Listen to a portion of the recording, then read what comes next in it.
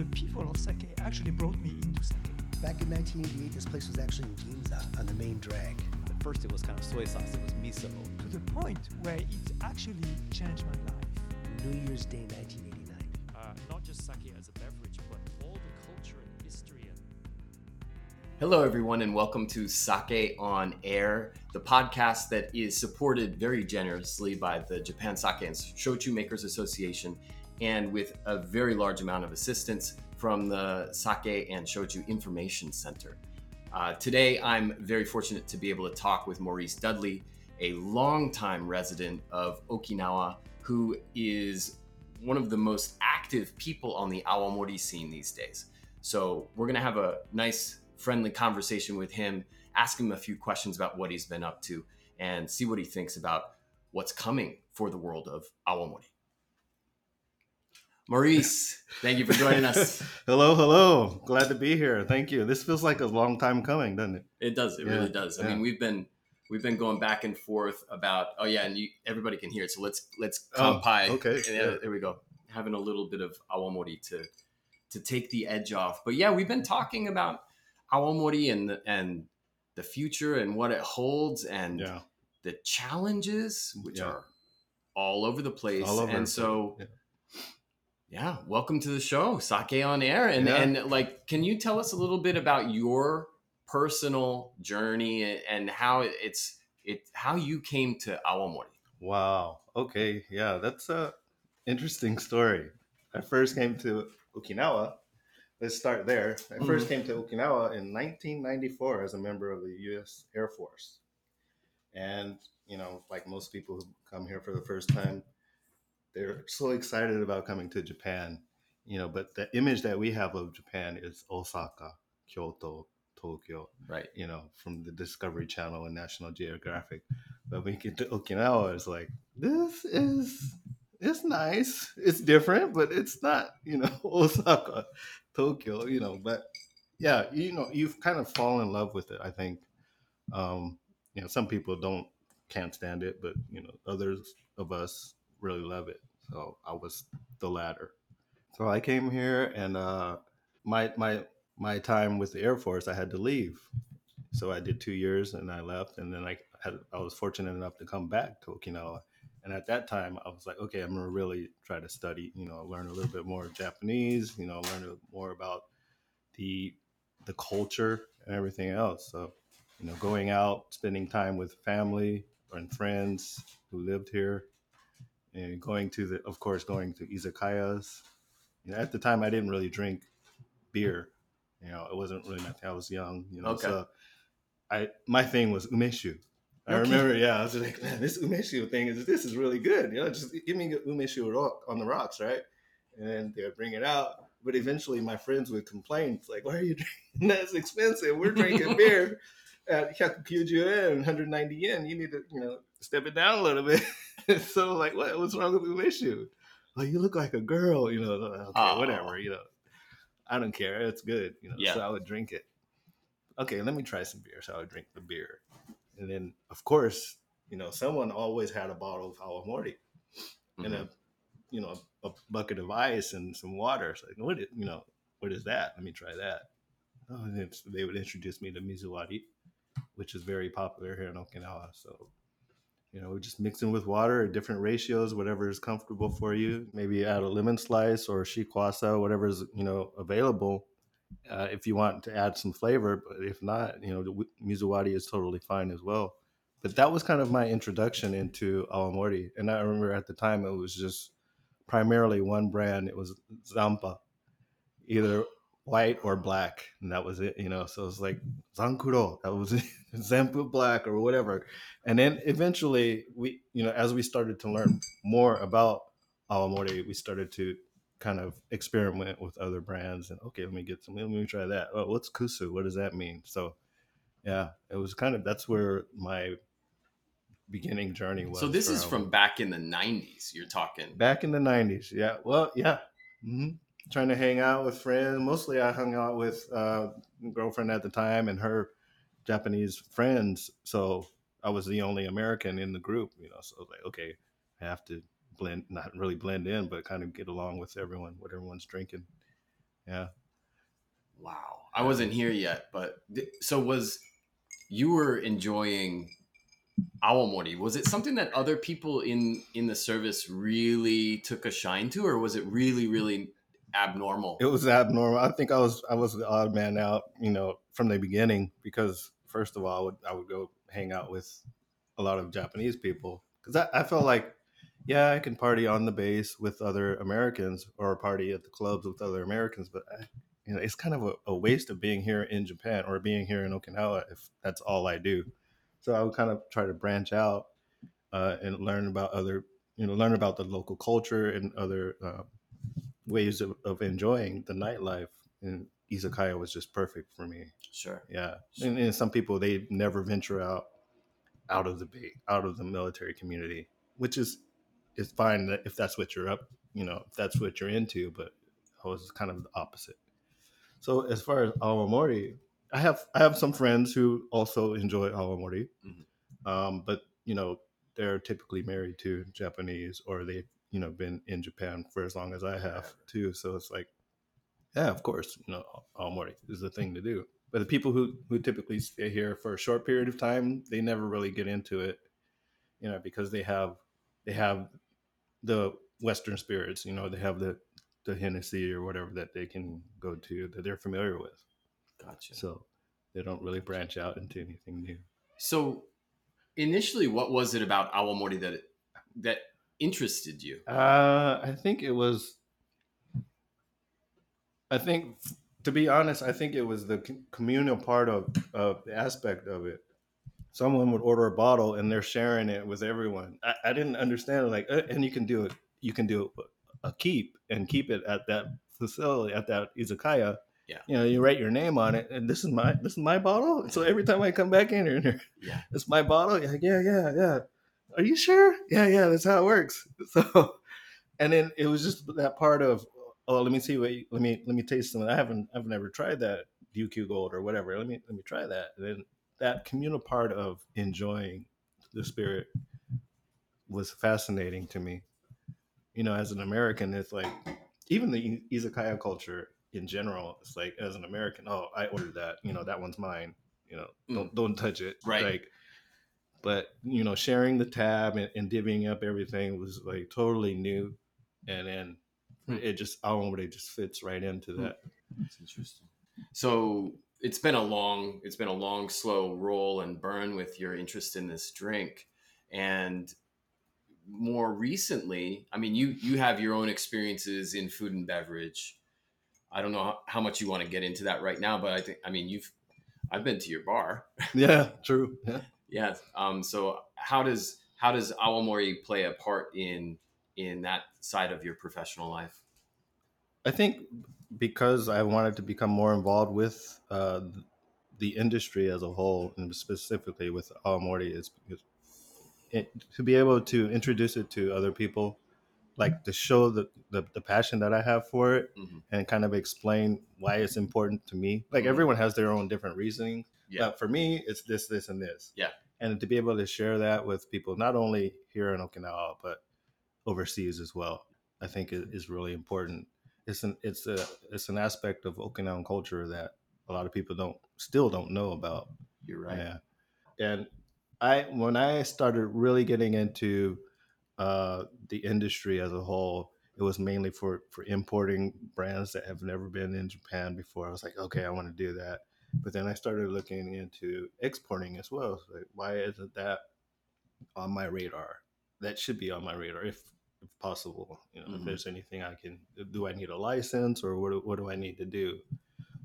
So having brands at my shop, I think, helps. If people come in, Americans come in specifically, who might see something and ask questions about it, and I should be able to answer those questions. Yeah. Sure. Yeah, should be able to, hopefully. So what's the name of your place? Blue Habu in Okinawa City. It's interesting. I was once doing Airbnb experiences, and I was introducing people to different locations around Okinawa, and part of it was a nightlife kind of walking tour, and I took someone from Hong Kong to an Awamori bar in Okinawa City. Okay. And this was like before I really knew anything about like any details about Awamori. She asked the difference, what's the difference between the two brands? Like it's all made with black koji Right. water, and she's like, but what's the difference?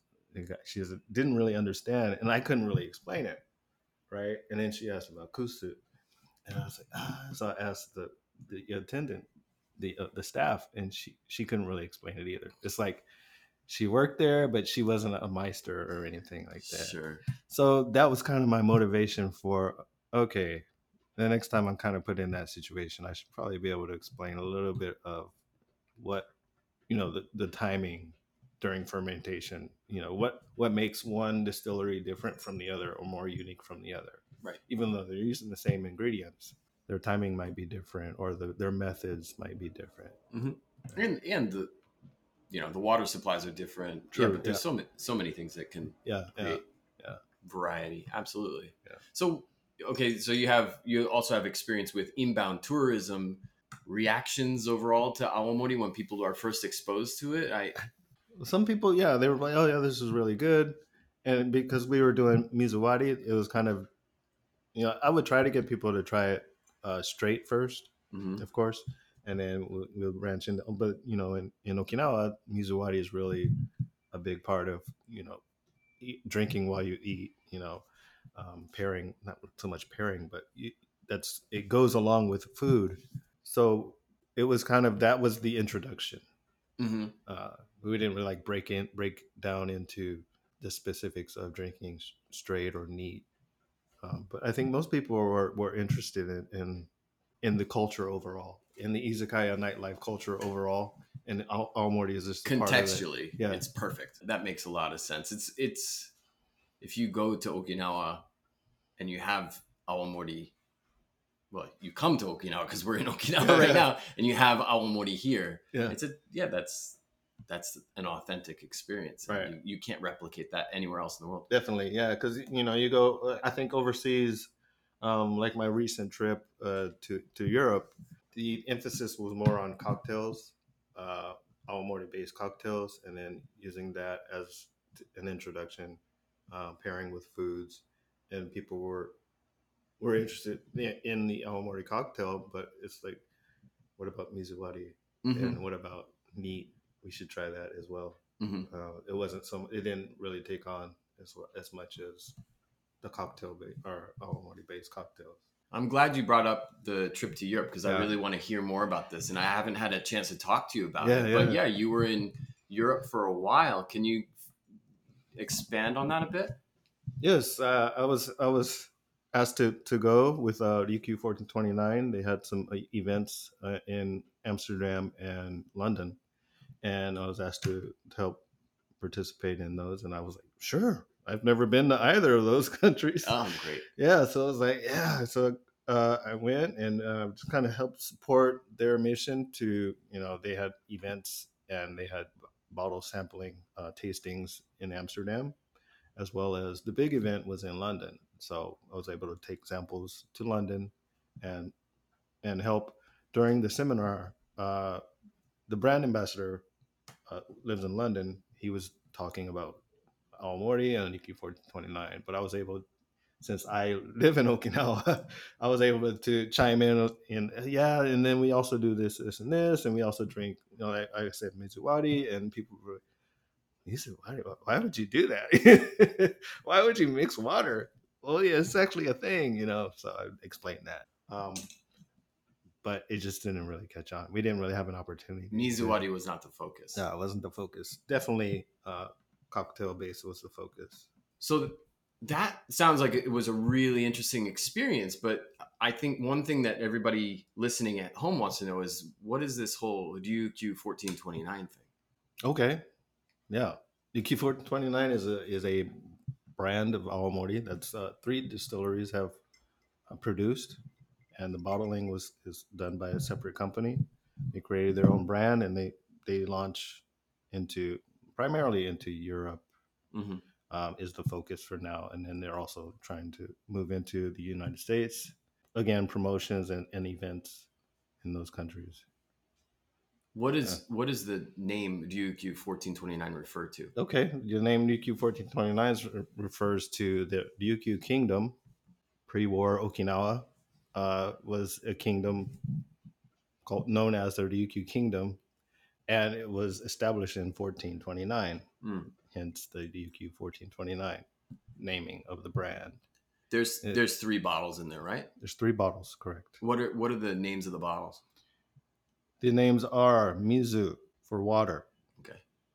Tsuchi for earth, and Kaze for wind. There's no fire though.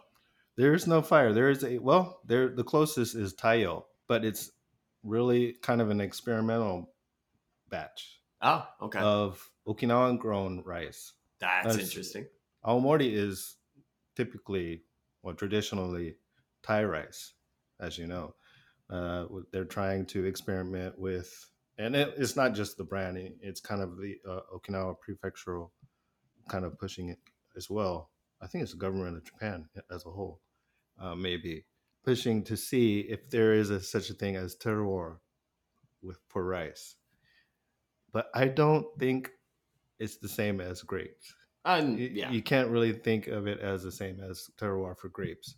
So the question is there a difference between Thai aomori from Thai grown rice or from Japanese rice specifically grown in Okinawa? Sure. And it's really difficult to pick up the difference. I don't think there's much of a difference. Okay. Personally. All right. So that was the kind of the test that we did. Interesting. Yeah. Well, even if there are no super obvious differences, sensory differences in terms of the aroma, in terms of the mouthfeel, at least there's a difference in terms of the story. Terms of, and not to throw any shade at rice, at long grain Thai rice at all, because that's part of history. Oh yeah. That's a historical. It'll never go away. Yeah, but it is also nice when you have a product that is made completely domestically. Yeah, one of the local products that I really enjoy is Shima Urara from Yaesen. Mm-hmm. They use Ishigaki grown rice, right? And it's really good. But yeah, I think it's a branding thing. For me personally, I think it would be more of a branding thing. Okay, this is from rice grown in Okinawa, supporting the local economy, the farmers, if that's how you want to spin the story. But some people may gravitate towards that. Others might, we don't really care about that. We just want good quality tasting aomori, So I think that was, the main reason for testing it overseas and testing it to see what people think about it first, and kind of going from there based on that feedback. So how was the response to the Ryukyu 1429 brands? Oh, really good. Yeah, it was really good to the brands, and a lot of people want to pick it up and start introducing it to their bars. But specifically the Taiyo, I'm not really sure if that's going to really take off. Maybe some people are interested in, like we talked about, that story, but other than that, it's like, okay, we don't really see how it fits in with the other 3 brands of Ryukyu 1429. Would it get in the way of those, or would it complement them? We don't really know. Let's talk cocktails a little bit. I know that you like cocktails, and you and I have been out drinking. I followed you to cocktail bars that you like in the past. What kind of cocktails were being made with these 3 Ryukyu 1429 brands? Sorry. One with Kaze, one was a highball. And I don't remember the specific recipes for any of them, but it was a highball that was made with Ryukyu 1429 that was paired with duck, I believe. Oh, wow. Yeah, and it was really, it went over well, because when they brought the duck out and started carving it, of course, people were like, whoa, what's that? Yeah, and then the mizu and tsuchi were paired with more of the citrus type cocktails. But they were also really good and had some good feedback. We didn't really do food pairing for Taiyo. For Taiyo, that was just tasting. But you did bring Taiyo with you just to get the general reaction. Right. Okay. We took took samples to a couple bars in Amsterdam who are already familiar with EQ 1429. So it's like they take them a bottle of Tayo, and also to London. Yeah. These three what's the ABV on them? They're plus or minus 40? They're all 43%. Oh, okay. Yeah. So they're all right up towards the upper limit of what's permitted for Ryukyu Awamori. And that means, I guess, potentially cocktails are definitely an avenue. Right. I think that was one of the main factors behind pushing for cocktails is when you blend it, you don't really lose a lot of that. You know, you may be dropping it down a couple percentages, 30%, after you blend it as a Gotcha. cocktail. Yeah. Which is still pretty good. Yeah. You're not losing a lot of the ABV. So through all of these recent experiences, and you and I are just fresh off of a distillery tour ourselves. Yeah. What do you see as, and this, I'm not trying to put you on the spot, but what do you see as some of the challenges, or what do you see? You can choose either, or you can choose both. Challenges, opportunities for the future of Awamori creating or finding new markets, establishing new markets, educating people. Like what do we have to look forward to, do you think? What have you noticed so far? What have you learned? That's a good question. I think it's one that everyone wants to know the answer to, right? I get asked it a lot, which is why I'm asking you. I think we're still on the awareness phase. A lot of people still don't even know what it is. They don't know. They're just kind of learning about shochu, and then Awamori's kind of lumped into that. So I think it's we're still at that phase where we're teaching people about it, maybe doing some tastings. I've done some online meetings for Awamori, and people are familiar with it. Well, the people who want to do the online meetings, they're kind of already familiar with Awamori, of course. So yeah, but it's just getting that information out to everyone else, and I think there is maybe some leeway in introducing it as a cocktail base because people are familiar with cocktails. Gin and tonic, you're familiar with gin and tonic, well, how about try an Awamori and tonic? Or Negroni, you're familiar with Negroni, try an Awamori based Negroni. Substitute the gin. So substituting vodka or gin, other white spirits with Awamori may be an approach, but it's still going to be a long journey, I think. Yeah, but because you're involved now, it's going to be a slightly less long journey because got another person who knows their stuff, who's out there able to talk about it, and not talk about it. You're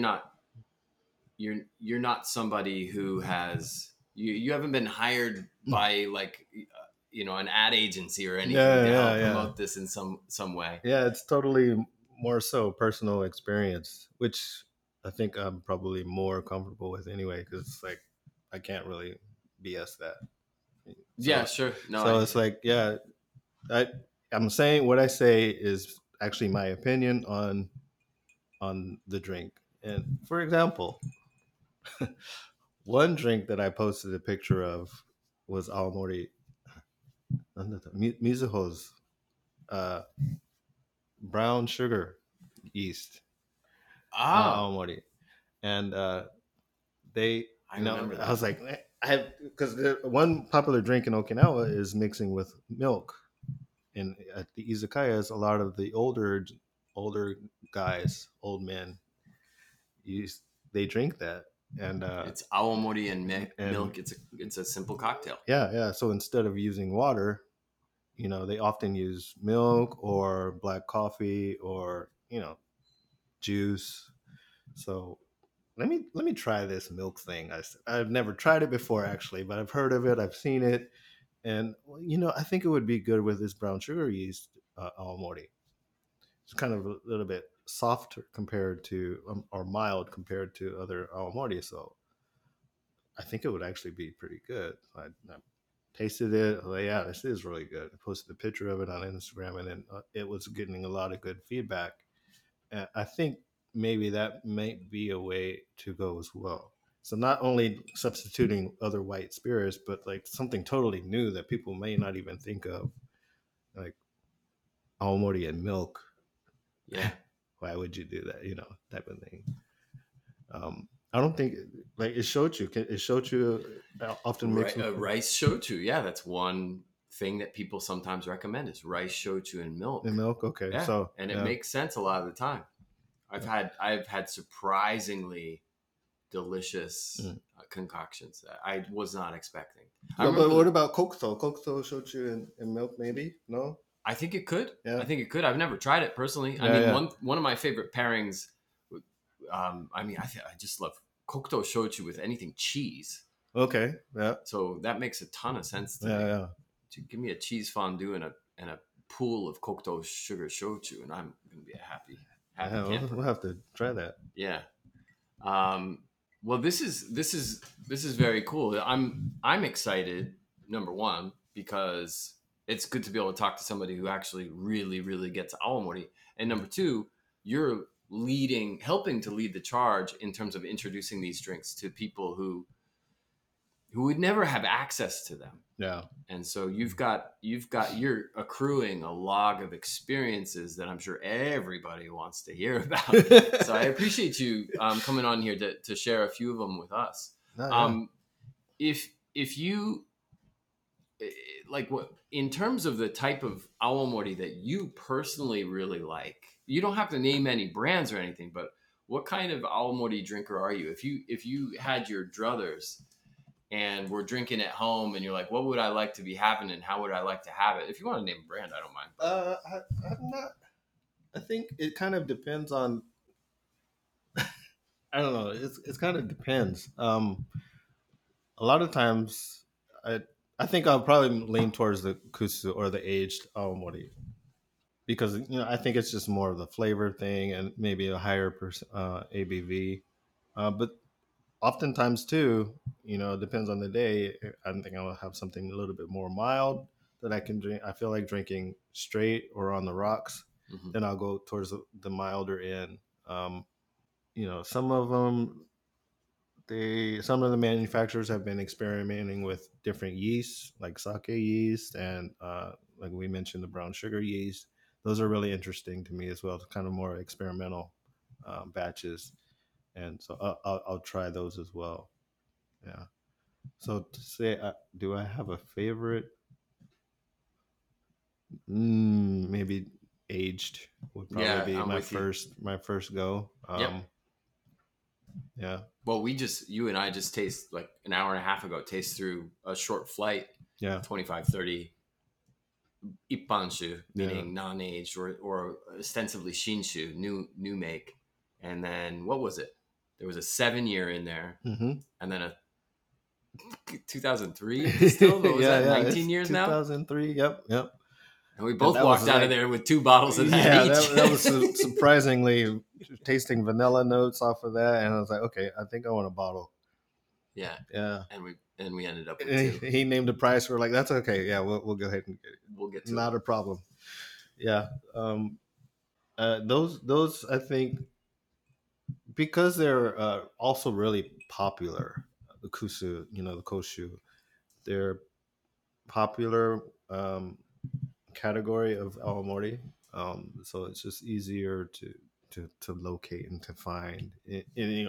Okay, this is kusu. That's the start. Okay, what age? How long has it been aged, and what method has it been aged?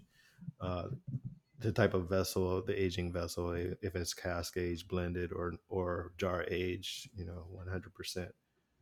That all factors into the taste, of course. So, yeah, I think there are a lot of options that people don't realize there are. Yeah, absolutely. Mm-hmm. Well, thank you very much, Maurice, for taking the time today. Can you tell us where people can find you online, just so that they can follow your exploits and see what you're excited about in the world of awamori? The best place to find me is Blue Habu or Blue Habu Trade on Facebook, at Blue Habu on Instagram.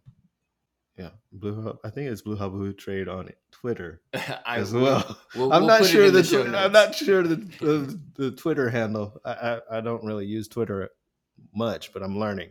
Yeah, you're I'm on learning there. I'm learning from you and other senpai in the space. What is a habu by the way? Oh yeah, I get to talk about habu. Habu is the indigenous viper, a venomous snake here in Okinawa. So if people are familiar with habu sake, that's the habu that refers to that. So why blue habu? A lot of people ask me that, and I don't really have a reason. I was just like sitting around the house one day, and I was like, I wanted to, have my own business, so I wanted to have a cool name that kind of people would think of Okinawa, and Oki something or Okinawa something was already, that's already well taken by other people. So I said, what about Habu? I was thinking about hibiscus and but Habu kind of really stuck out to me, and I said, well, what can go with Habu? Blue, I started thinking of colors. And Yeah, sure. Blue Habu, of course, just kind of stuck rhymes. out. Yeah, that was the main reason. So I don't know. We'll see. It works. It's memorable. Love the logo. Yeah, it's never been used before, so Love it. Yeah. Yeah, easy to corner the market on the URL game there. yeah. Which is an important consideration. Well, thank you. Yeah, no, very thank very you. much. Thank you. And we will be paying attention to all of the Awamori news coming out and supporting everything you do. So Yeah. On behalf of everybody at Sake on Air and everybody in the audience, appreciate your time. No, thank you. And kanpai. Kanpai. Or kari, as Kari, yeah. people say in Okinawa. And that will do it for this episode at Sake on Air. As always, you can go ahead and follow along with us on Instagram, Twitter, or Facebook. We've got a bunch of videos up on YouTube as well for those who are curious. And when you're done with those, you can pop on over to Apple Podcasts or whatever your favorite podcast delivery service is and leave us a kind review. Any other questions or comments, opinions, thoughts, feelings about the show, you can drop us a line at questions@sakeonair.com. Sake on Air is made possible with the fantastic support of the Japan Sake and Shochu Makers Association and is broadcast from the Japan Sake and Shochu Information Center in the heart of Tokyo. The show is a co-production between Export Japan and Potsuke Productions with audio production by Mr. Frank Walter. That will do it for this week's show. Kanpai.